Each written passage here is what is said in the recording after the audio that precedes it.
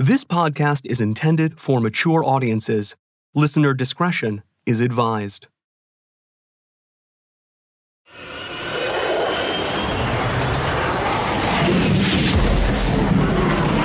Imperative Entertainment.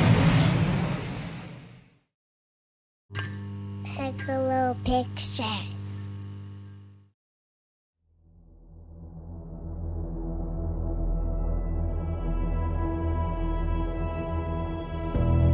Over the past 6 episodes, we've profiled 3 different skyjackers, exploring their backstories, their crimes, and the moments when they've crossed paths.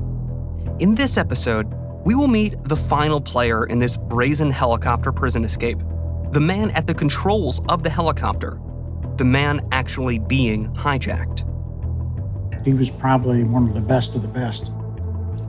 I think he had a little over 30,000 hours of flying time and had flown all kinds of helicopters. He'd flown some airplanes. You name it, he did it. He was just really talented.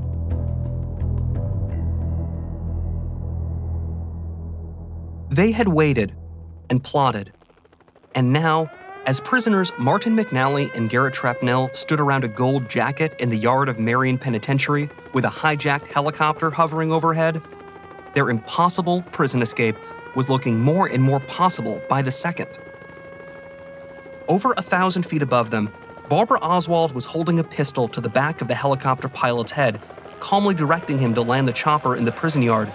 At the same time, multiple guards were beginning to raise alarm and their rifles from the surrounding prison towers. Let's freeze here, with the helicopter still in the sky. We've gotten to know Mac, Trap, and Barbara.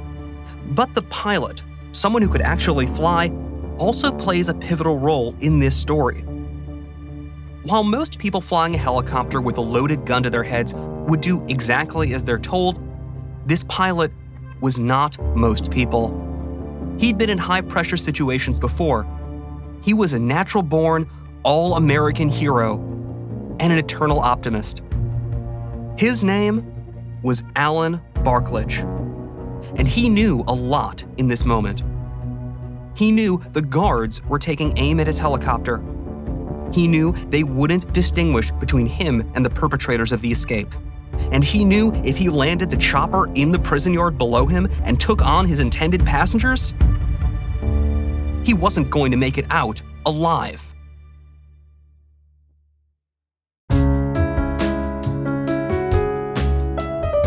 This is American Skyjacker, the final flight of Martin McNally. I'm your host, Danny Wicentowski. In our 7th episode, we meet Alan Barkledge, the helicopter pilot held at gunpoint during Mac and Trap's daring prison escape from Marion Penitentiary.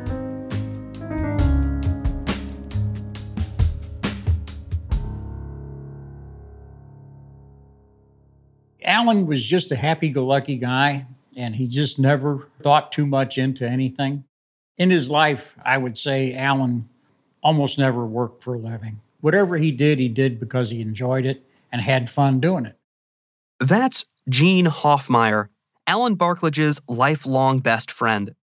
Gene's family had just moved to the town of Cottleville, Missouri, and he was the new kid in school. So I was kind of lucky to catch him when he was at Cottleville, because a couple of years after we got into high school, he moved. And I lost touch with him after the freshman year, and then we ran back into each other when we were seniors. The year was 1966, and America was at war in Vietnam.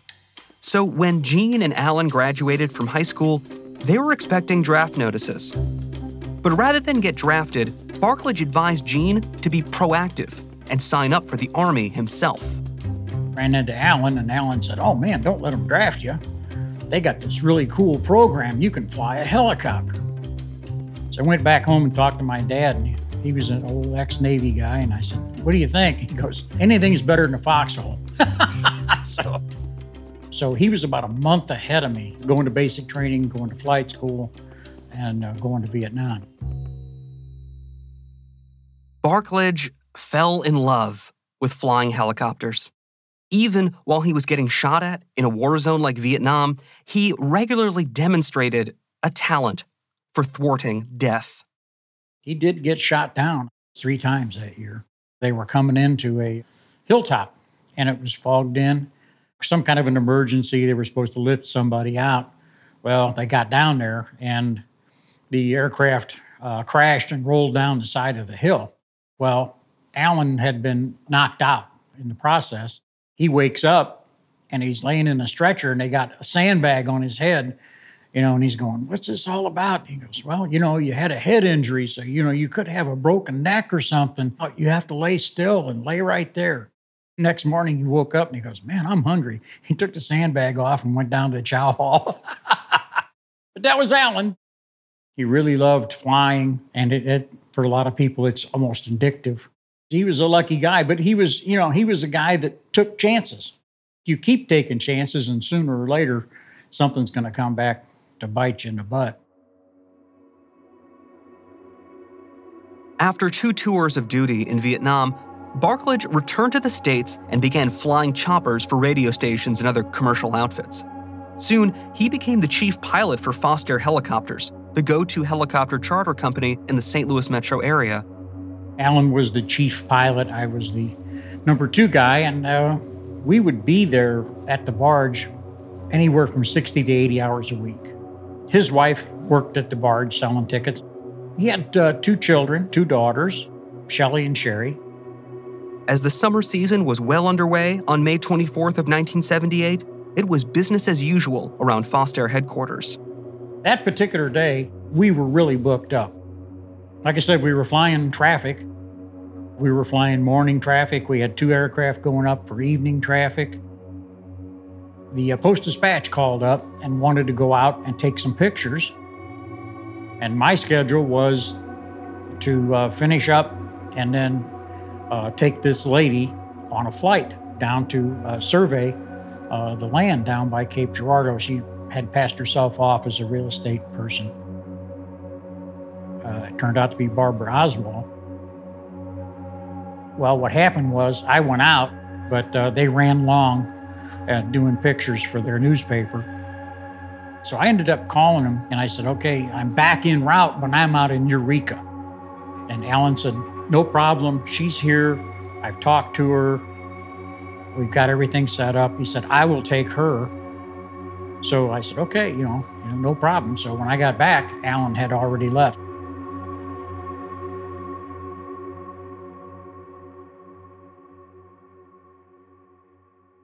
This was nothing real out of the ordinary. We've had people call up and say, "Hey, my child is lost. They're not doing enough to find him. I want to rent a helicopter for an hour to fly over these woods." Okay, that's, aerial survey. That's kind of what we, that's in our purview. So it wouldn't have raised any suspicion whatsoever.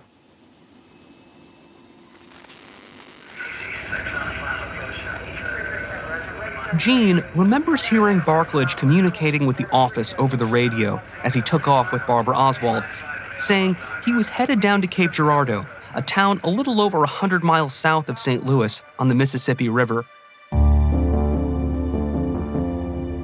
We got a call from the Illinois State Police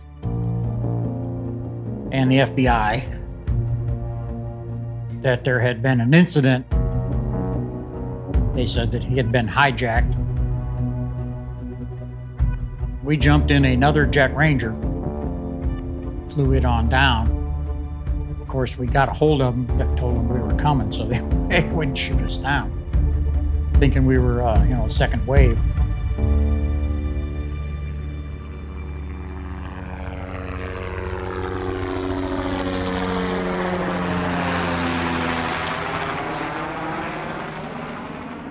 That afternoon, Alan Barklage had guided the helicopter south towards Cape Girardeau.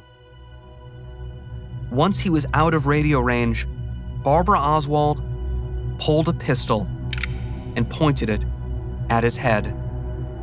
Barbara Oswald told him what the real plan was for a prison break. She had a gun, and she had been a air traffic controller. So she knew something about aircraft communications. and she turned off his transponder so that he couldn't talk to anybody, and then ordered him to fly over the prison, get a look at it, see where he was told him where he was gonna land. At that point, Alan was pretty high. He was about, I think he said 3,000 feet. They didn't want to arouse the suspicion of the guards in the prison. Now hovering above the prison, Barklage was between a rock and a hard place. Below him, the armed guards were beginning to take notice, and Barbara Oswald was becoming more and more agitated. Either he was likely to be shot by his hijacker, or he was likely to be shot by the guards after landing the chopper in the prison yard. He thought of his wife. He thought of his 2 daughters. And Alan Barklage made a decision.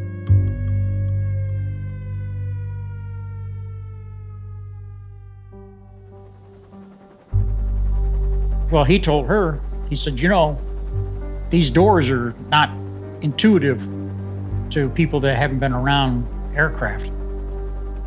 These prisoners come up to the aircraft, there's a good chance they won't be able to get in because they won't know how to unlatch the door. She goes, well, I'll unlatch them before we come down. He goes, well, you can't do that because the wind and everything, the wind's gonna push against the door.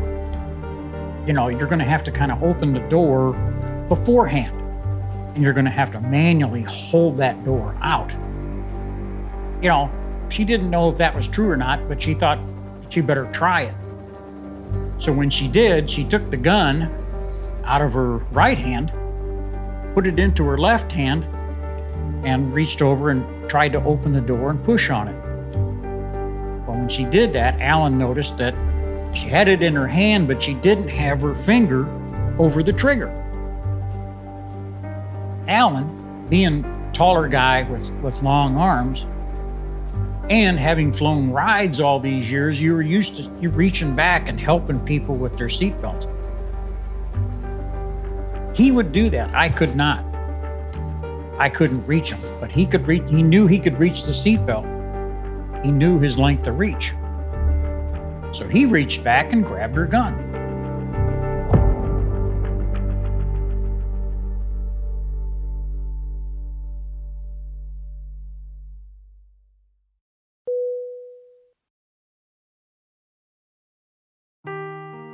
Seeking the truth never gets old. Introducing June's Journey, the free-to-play mobile game that will immerse you in a thrilling murder mystery. Join June Parker as she uncovers hidden objects and clues to solve her sister's death in a beautifully illustrated world set in the Roaring '20s. With new chapters added every week, the excitement never ends. Download June's Journey now on your Android or iOS device, or play on PC through Facebook Games. Afford Anything talks about how to avoid common pitfalls, how to refine your mental models, and how to think about how to think. Paula, while certainly you can mess up on $1 million a year, it is far less likely than it is on $30,000 a year. Right. I would meet wonderful people that were struggling with a budget that was super tight. It was 100% you need to make more money. Make smarter choices and build a better life. Afford Anything, wherever you listen.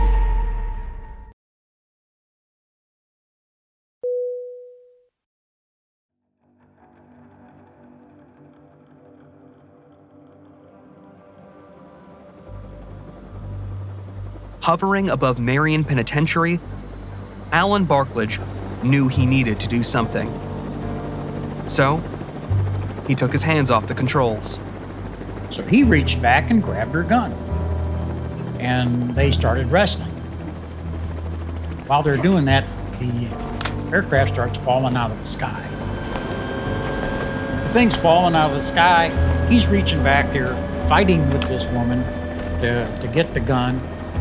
He finally gets it away from her and turns around and regains control of the aircraft, gets it back to level. She's just calmly said, well, that's no big deal. I've got another gun. And she reached down into her briefcase and started pulling out another gun. Well, at that point, Alan said, the decision was made. he turned around and just unloaded the gun.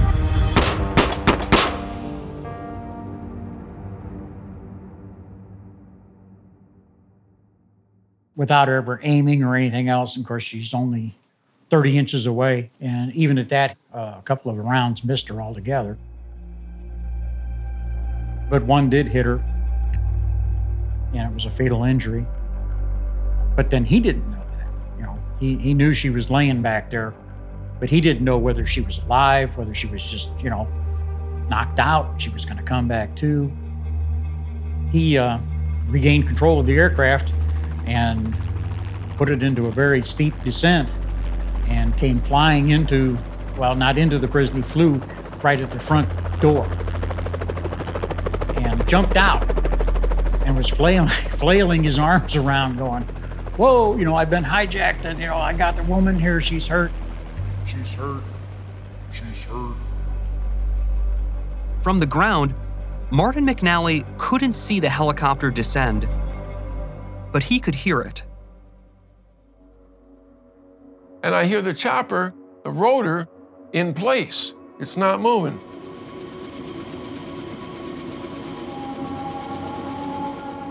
And then I hear the chopper is shutting down in front of the prison.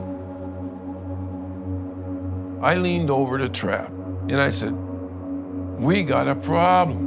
The chopper shut down the rotors, it's off, the engine's off. And I said, we got to get back into the compound. By that time there, when I did turn around, Kenny Johnson was already on the roof getting ready to go into the yard. Well, I took off running to the building, and I said, I can't get up here, Kenny. I need a hand. So Kenny came down, gave me a hand, and pulled me up to a ledge there. We were both able to get up on the roof, main prison, above the corridor. We're getting ready to go down into the main compound. As we're getting ready, I see an officer. I told Kenny, I says, we're made, we're hit. So we sat down on the benches. About 15 or 20 officers came rushing out of the prison. And they put us in cuffs and took us immediately to segregation. They shut down the yard right away. Everybody, yard recall, return to your cells. Trapnell had sat down. He became catatonic. He was just out of it, he lost it. They handcuffed him too. Later that evening, FBI came to him and he came back to the unit and he said, Barbara was killed. She's dead. And I said, oh my God, this is terrible. And I didn't find out until after she was dead that she had been up for 40 hours before this thing happened. Couldn't sleep. And she was taking pills to stay awake.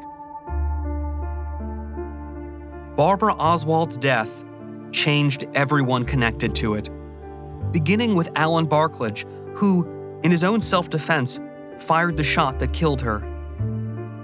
Yeah, he was traumatized. He was just beside himself that he'd gotten through this and he'd actually had to shoot somebody and, tell him the story. And he never shot anybody personally. If you're flying a gunship, you may have killed several people, but you do it at such a great distance. So I flew him back that night. He was definitely not himself. He was visibly shaken. He was actually trembling a little bit. His nerves were pretty much shot. Well, somebody just threatened to kill you, and he figured if they had been successful and had gotten these prisoners out, he was going to die. On their flight back to St. Louis, Gene remembers Barklage trying to come to grips with what had just happened. He couldn't believe that anybody would do anything like that anybody would be that kind of person, What her thinking was in trying to get these guys, that's the maximum security prison from the federal system. I mean, it's the worst of the worst down there. He felt really badly that, that things went the way they did, and then she had basically left him no choice. I remember thanking him. I said, if you'd have waited for another 20 minutes, I would have been back I'd have taken this flight, and I said, I can guarantee you I could not have done what you did. After Alan kind of calmed down and kind of within a couple of days or so, his wife really took issue with the fact that Alan was now a celebrity. TV stations are calling him for interviews and all this kind of stuff. I was really surprised. I really thought that I had it under control, and I didn't think that I was going to have to shoot. When I had the weapon pointed at her, I thought that I was going to be able to salvage the whole situation without anybody getting hurt. She was telling him, don't do it. Don't do these things because you're calling more attention to me and the kids. And we don't know what her family is or, what ties she has to these guys. Somebody could show up at the door and kill us all. This is really dangerous what you're doing. And Alan didn't see that. He kind of saw this as an opening to doing the traffic and stuff like that. It's all happened. I might as well use it to enhance my career and see what we can do with this. So she divorced him over that, pretty much, and moved on. After surviving the hijacking, losing his first wife, and becoming a local celebrity, Barklage had gone through a whirlwind of change and come out of it a new man. From there, his career took off. He was to do Channel 5, which was the TV station Chopper 5 that he flew. That's Tory Lyons, a veteran radio producer and traffic and weather reporter who flew with Barklage for many years after he survived the hijacking. I went out to meet him, and he just looked so normal. And we were going to discuss putting the radio people in the chopper with him and the logistics of how that was going to work.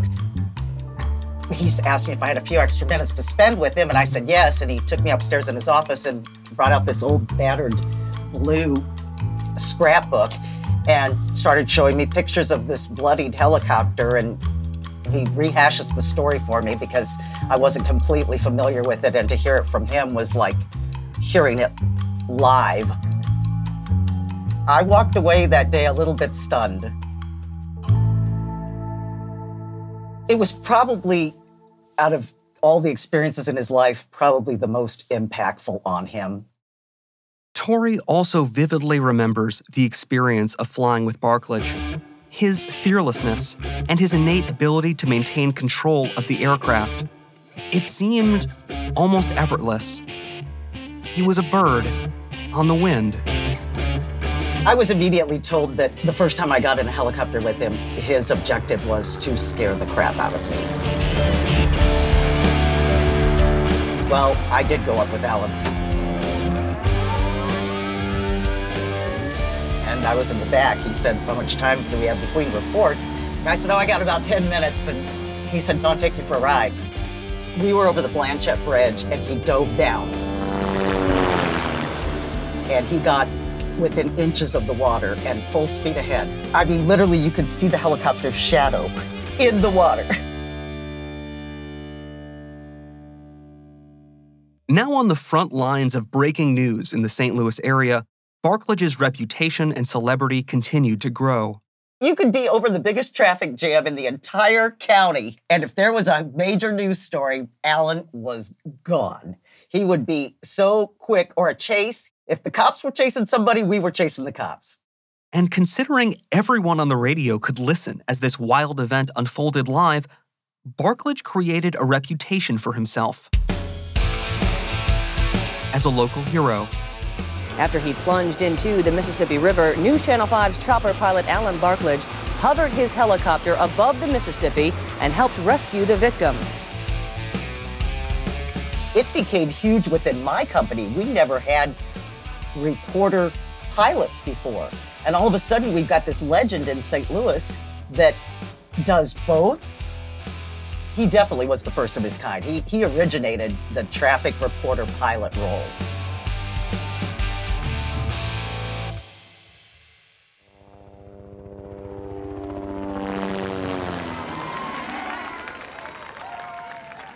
He did all kinds of stuff around St. Louis. Somebody would open a new grocery store or appliance store. You know, Alan would go out and do a celebrity deal. He felt like the more he did, the more valuable he would be as far as keeping doing what he was doing. As a matter of fact, the day he died, he was supposed to fly out to a car dealership. He was going to fly out there and land, and they were going to give away hot dogs and soda pop, meet Alan Barklage, and all this kind of stuff. Now, we went out there, had my grandkids with me and my wife. We got out there and, well, he's supposed to be here, in 15 minutes or so. And 15 minutes went by. Pretty soon it's a half an hour. And I said, this is not good.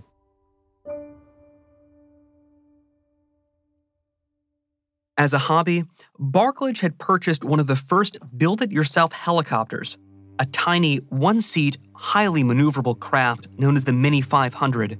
It was perfect for the high-speed stunts he performed at promotional events at local businesses. That is, until September 19th, 1998. I actually thought it was an arcade game when I first saw it. You know those that you see at the grocery store? Because it was no bigger than that. It really wasn't. I just looked at it and I said, Alan, you're going to die in that. And he said, there's a lot of times I could have died, and I didn't.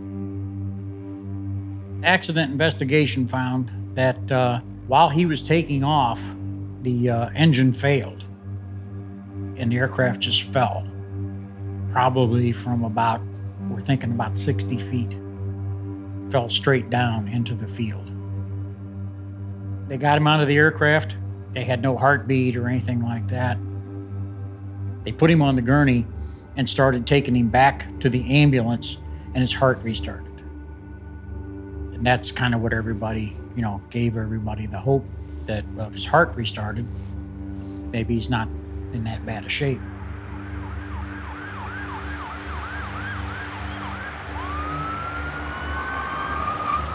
It was hard on all of us.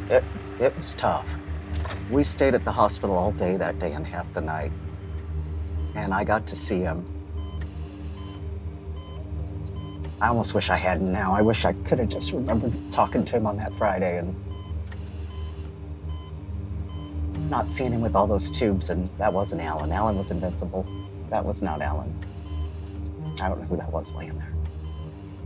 Alan was gone.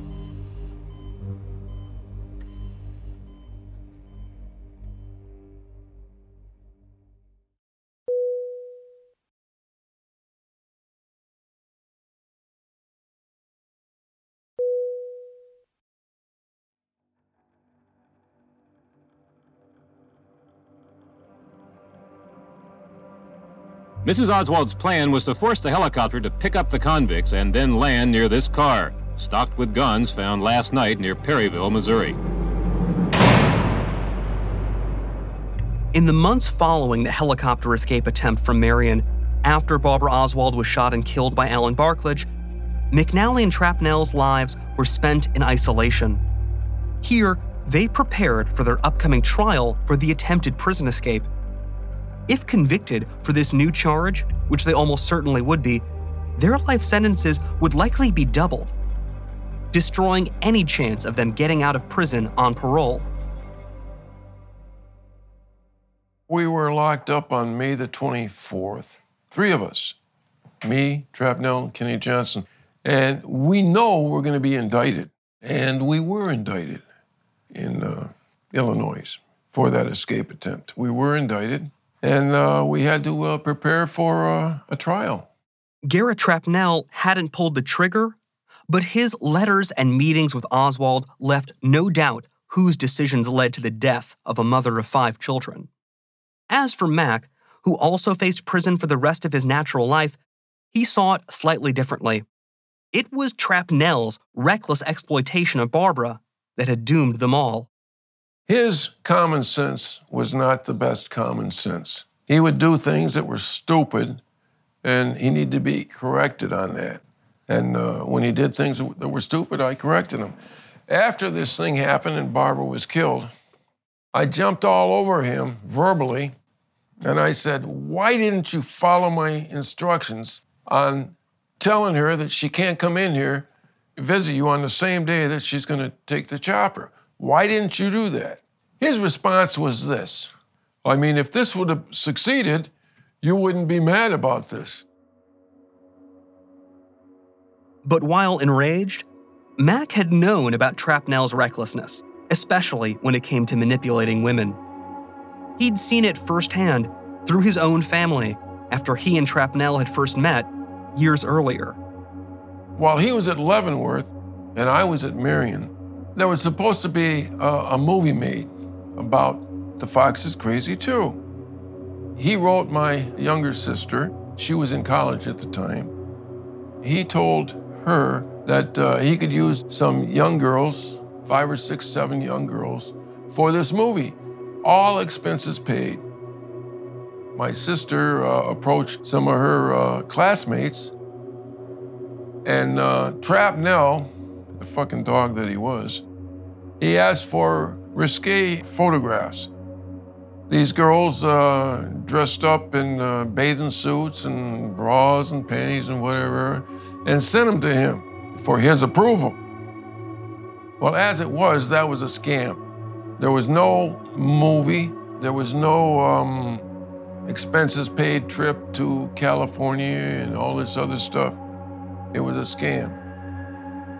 When I discovered it was a scam, I told my sister I should kill him for pulling that stunt. But I didn't kill him, I didn't stab him or anything like that. I was pissed off about what he pulled, though. When he did get to Marion, I told him that was a really scumbag move that you pulled, dude. There's no excuse for that.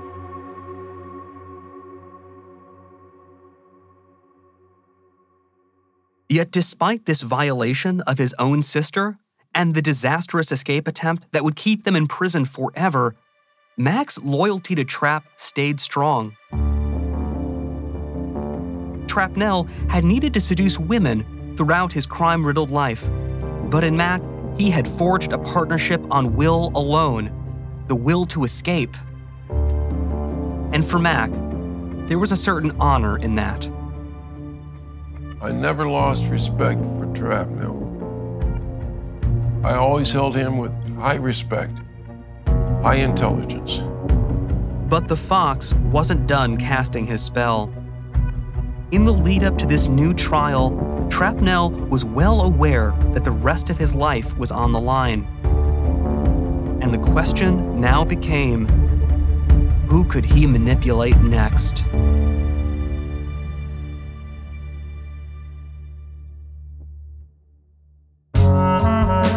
Next time on American Skyjacker, Garrett Trapnell's manipulative talents claim yet another victim, who will attempt to break Trap and Mac out of prison using a familiar technique.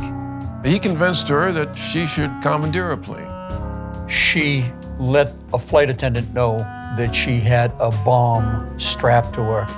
The flight attendant could see what she described as dynamite with wire and a bell kind of thing to initiate the explosion. That's going to petrify anybody on board.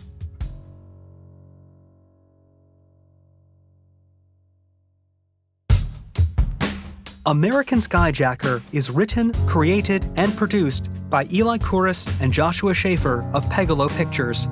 Executive produced by Jason Hoke and produced by Andrew Richards of Imperative Entertainment. Hosted and co-produced by myself, Danny Wysentowski. Co-produced and sound edited by Nick Sinakis. Assistant edited by Max Drankpol. Associate produced by Devin Manzi. And archive produced by Chris Morecambe.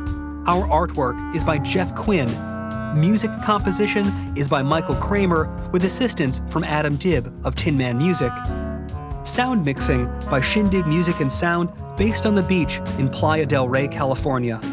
Host recording by Clayton Studios in St. Louis, and additional sound mixing and voice recording by Christy Williams. Archive legal by Davis Wright Tremaine, and production legal by Sean Fawcett of Raymond Legal PC. American Skyjacker is a co-production between Imperative Entertainment and Pegalo Pictures. Follow us on Instagram at American Skyjacker or at Pegalo Pictures. And please rate and review the podcast on whatever platform you listen to. Thanks again for listening.